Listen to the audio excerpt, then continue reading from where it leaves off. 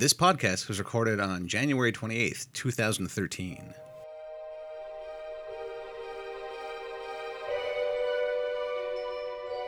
And welcome, everyone, to the latest episode of the D&D podcast. I am your host, Mike Robles. Joining me are three fine-looking gentlemen. Gentlemen, go ahead and introduce yourselves. I'm Mike Merles, the senior manager of the D&D R&D team. You might know me from my Legends and Lore columns that show up every Monday on the Wizards website. And I'm Jeremy Crawford. I oversee development and editing for D&D products. And I'm Rodney Thompson. I am a designer on Dungeons & Dragons, and I answer the D&D Next Q&A every week. So if you are a fan of this podcast, these voices should all be no surprise to you, as well as the conversations that we have are going to be of no surprise to you, because it's always exciting. We always have new stuff, and we are always going to be talking about what is coming next, especially with D&D Next, because we just unleashed in the newest playtest, The Barbarians. Who wants to get us started and talk about The Barbarian?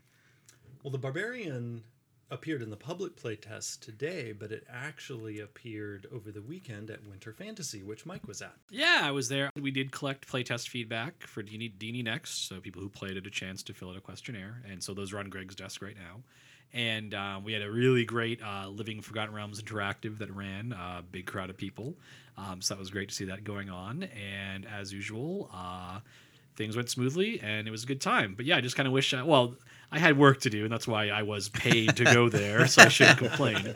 But yeah, it was a good time. I always like going to Fort Wayne. People are always really friendly, and I don't know, Indiana, it's like it'll always be linked with gaming in my mind now. It's true. When I go to Indiana, it's to go to a game convention. Right. So I like that you were like subtly complaining. It was such a humble brag. Man, I had to go to a convention, but I had to work, and so like I had to be surrounded by all these fans and these awesome people telling me about how good D&D Next is and feedback. Oh, it was the worst. Your life is so hard, Mike it's Merles. so hard. It's just a hard life.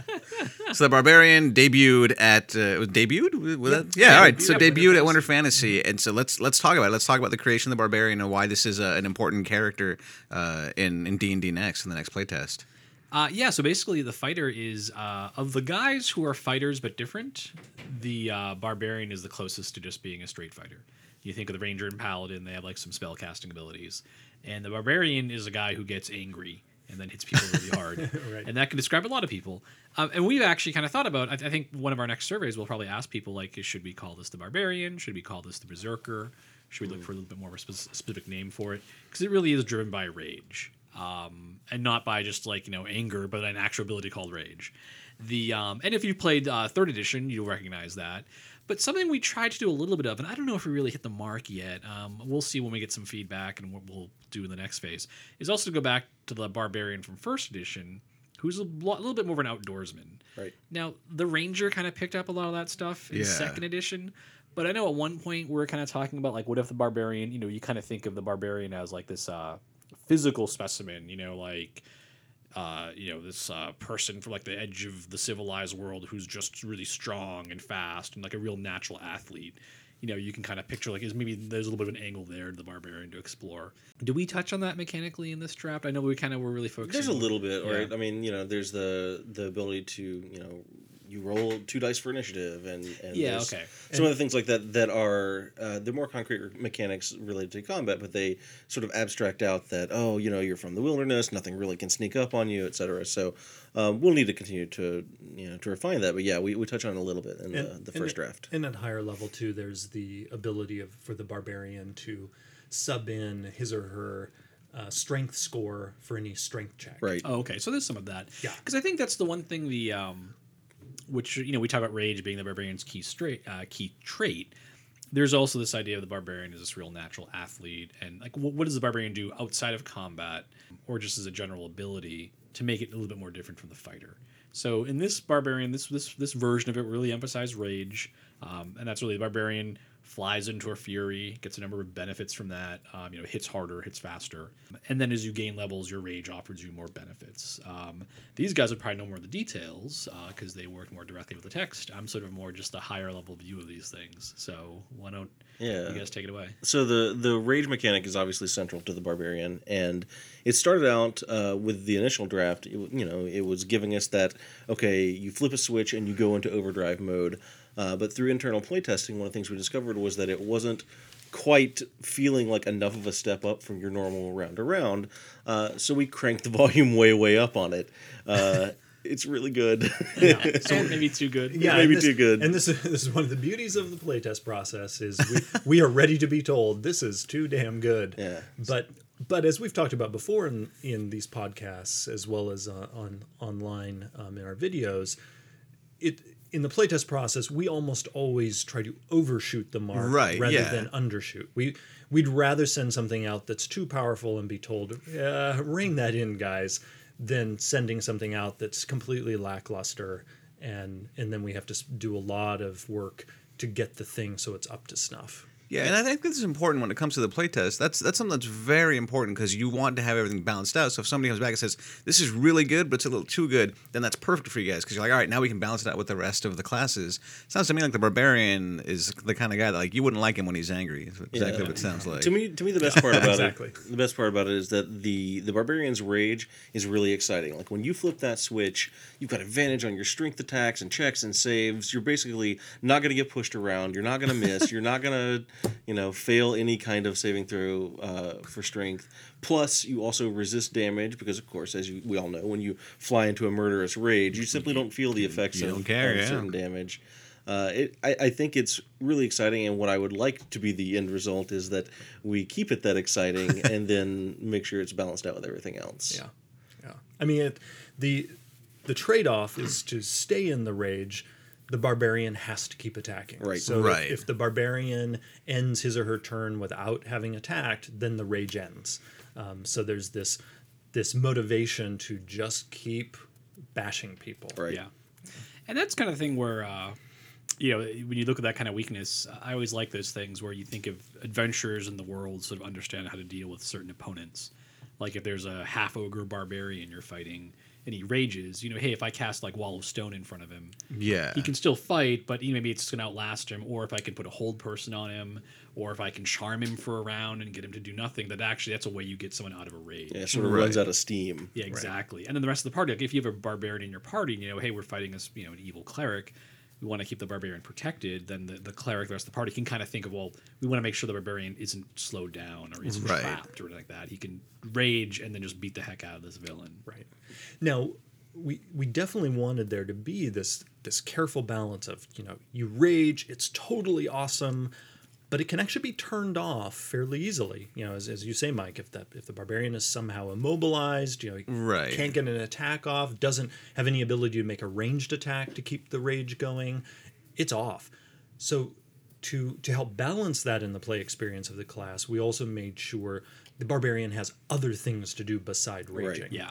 So we have that's why even at first level, the Barbarian has an ability to basically sort of tap into a mini version of rage, to get advantage, but then grants advantage to anybody who attacks him or her because, the Barbarian is going so full bore in attacking that the Barbarian's not paying any mind to defense. Yeah. Yeah, I think that's a really fun ability too because since you grant advantage to everyone that's going to be attacking you, you kind of have to make a choice, a tactical decision when to use it. So in our playtests, we see it getting used a lot to strike the final killing blow against a guy. It's like, well, I think this guy's almost dead. I'm going to attack recklessly because if I kill him, then they're not going to get that advantage against me. Right. Or we've seen things like people herding monsters closer to the Barbarian to guarantee that he gets to stay in his rage and stuff like that. So I actually think it's got a lot of fun tactical stuff inside of it too.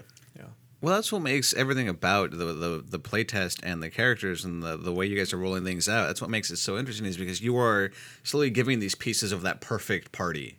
You guys are like, here's the initial characters you have, and now here's other characters. You can slowly start to like piece those guys together because you're gonna have your wizards and your rogues kind of stay back a little bit. But what good is it without your tank in the front? Yeah. And then it's like exactly like you said. Well, if the barbarian's going up against a wizard, you've got these other party members to go up and take care of that. And so I think the way you guys are rolling this out is very tactical yourselves, and I think it's very, very good. And I know the community is enjoying especially these rollouts.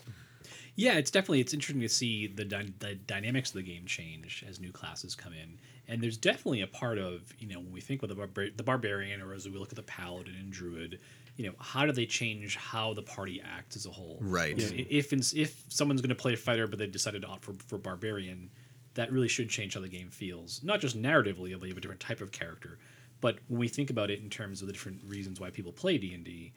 whether you're a storyteller who's thinking, oh, it'll be fun to play a barbarian for these 3 reasons relating to the story, or just a tactical player, if you like combat, well, a barbarian's a different type of challenge. You know, it's that risk reward. I can get a big reward if I rage, and the risk is I could lose it. So let's optimize to keep my rage going for as long as possible. All right, so before we move on to talk about what's coming up next, real fast, favorite barbarians and why? Go. Oh, individuals or groups? It doesn't matter. It doesn't matter. From the world of barbarian, there's a whole world of barbarians out there. I'm not going to cheat and just say Conan and let someone else pick that one up. I actually always liked how Bjorn from The Hobbit was depicted. You know, the kind of he could turn into a bear and stuff. Because I know I mentioned in, I think, Legends and Lore, and this is kind of one of my personal things I like to see us do, is as we give you more options for rage, giving you that chance to be the real mystic barbarian who can transform into a beast or get beast characteristics. So I've always liked how he was depicted as like this guy, this almost like very like fairy tale / kind of mythic figure living in the middle of the wild. That, you know, when the dwarves are at night when they're sleeping, he warns them don't go outside, and there's like this council of bears that he calls, and they all gather to talk about the goblins. And I always really like that kind of stuff in fantasy because it really brings to life to me this idea of magic, and it's this kind of somewhat alien world, you know? Right. So yeah, I always liked him as a character. And I'm not going to pick Conan either. Well, and the funny thing is, even though the Conan stories are foundational for D&D, Conan himself is not foundational for the barbarian class, oddly enough, because the barbarian class early on, basically as soon as rage became a component of the class, the class is firmly planted in Northern European mythology that involves berserkers. And so and like you, Mike, I often drift more towards sort of like the fairy tale side of things. So my favorite, what I would think of as a barbarian, is the Irish Cuchulainn of Muirthemne, who, you know, in Irish mythology, he is the guy who has this warp frenzy. That's what his rage is called. And he isn't just pissed. When it happens, it's like a transformation. So like Bjorn, his whole form is changing. Now he's not literally turning into an animal, but he's described in the Irish stories. And it's actually different at different times. Sometimes he almost has like a monstrous cast to him, and then other times he's described as almost looking like a god. It's just like this. It's like raw power is spilling out of him, what's interesting is in the stories, it's never really defined where did this power come from. It's just this. It's like this primal energy that he taps into that transforms him in the middle of battle.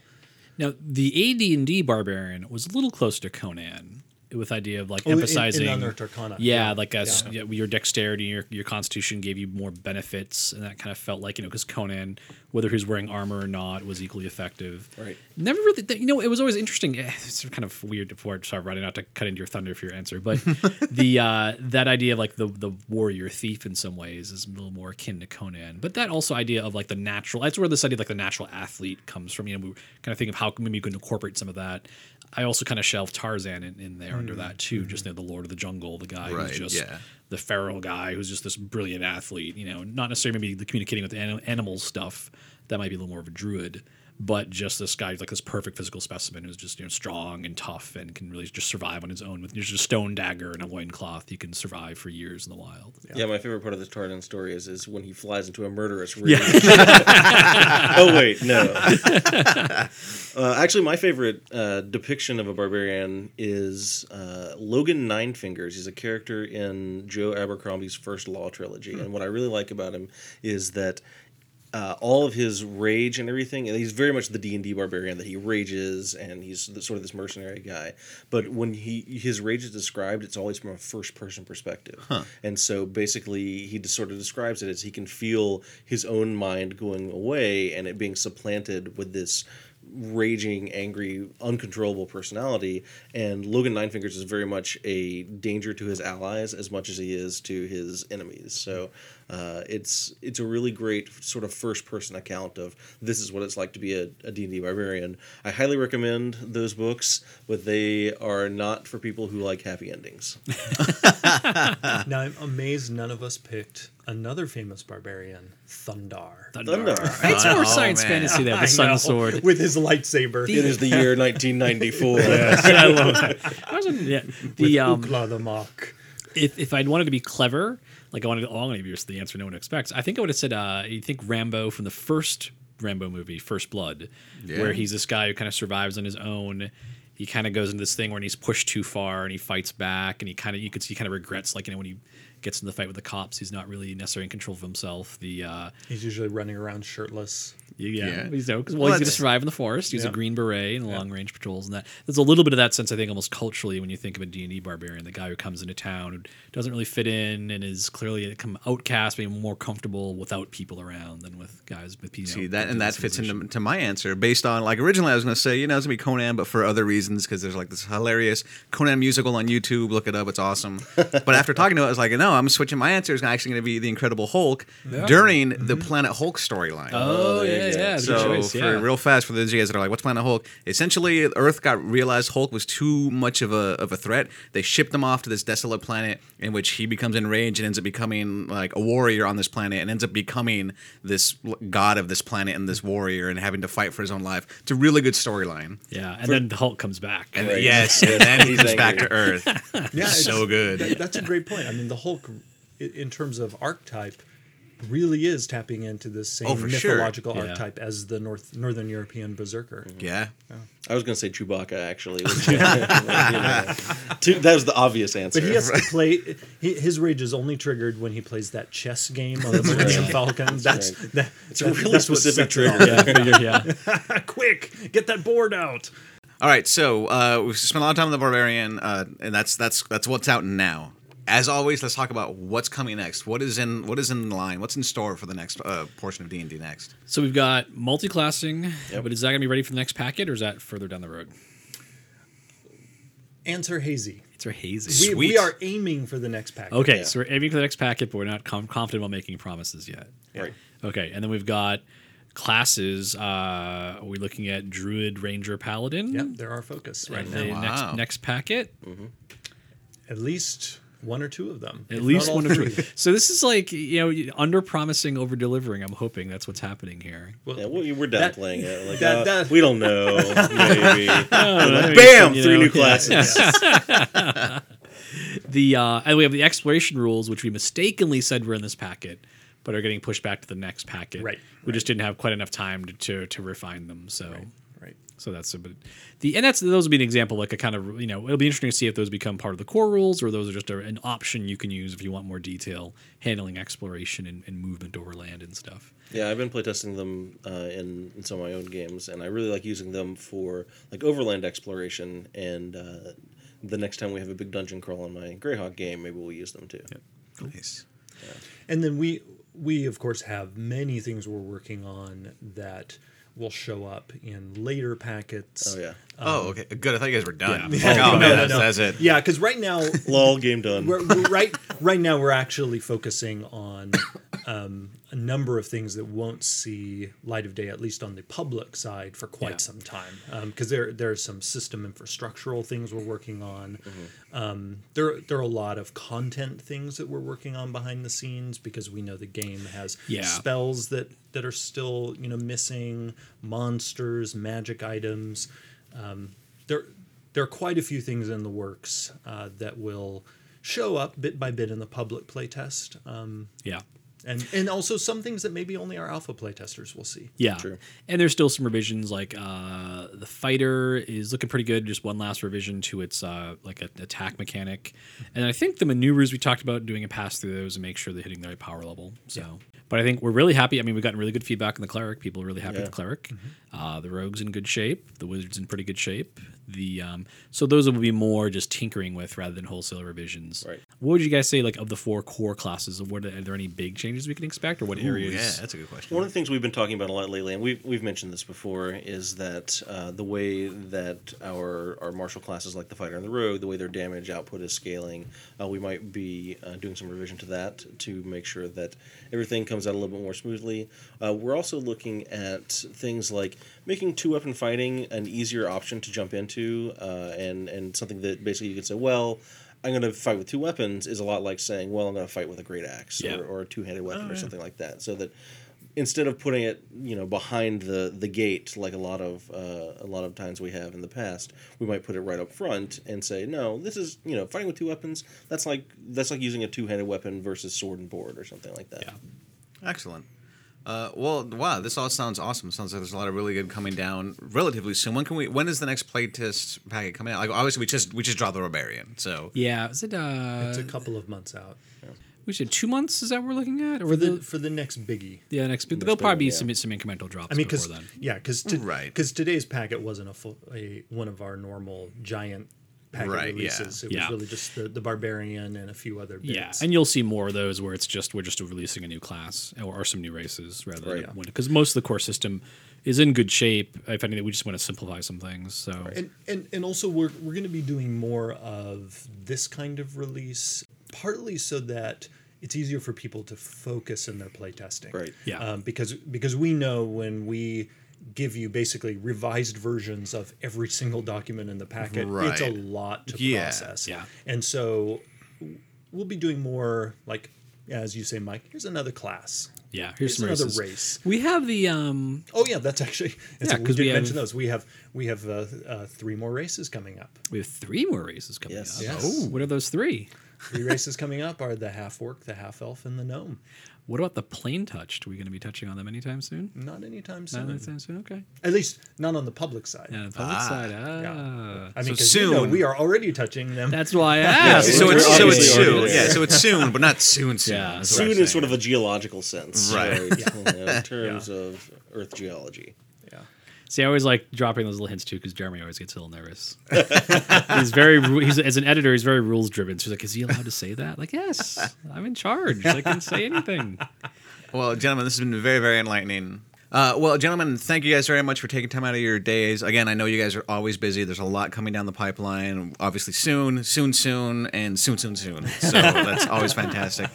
Audience listening, remember your feedback, very important. It's your feedback that's going to help shape the game. They're taking all the feedback. You can go to dndnext.com to sign up for the playtest, for your feedback, sign in for the playtest. Gentlemen, again, thank you guys for stopping by. Thank you. Thank you.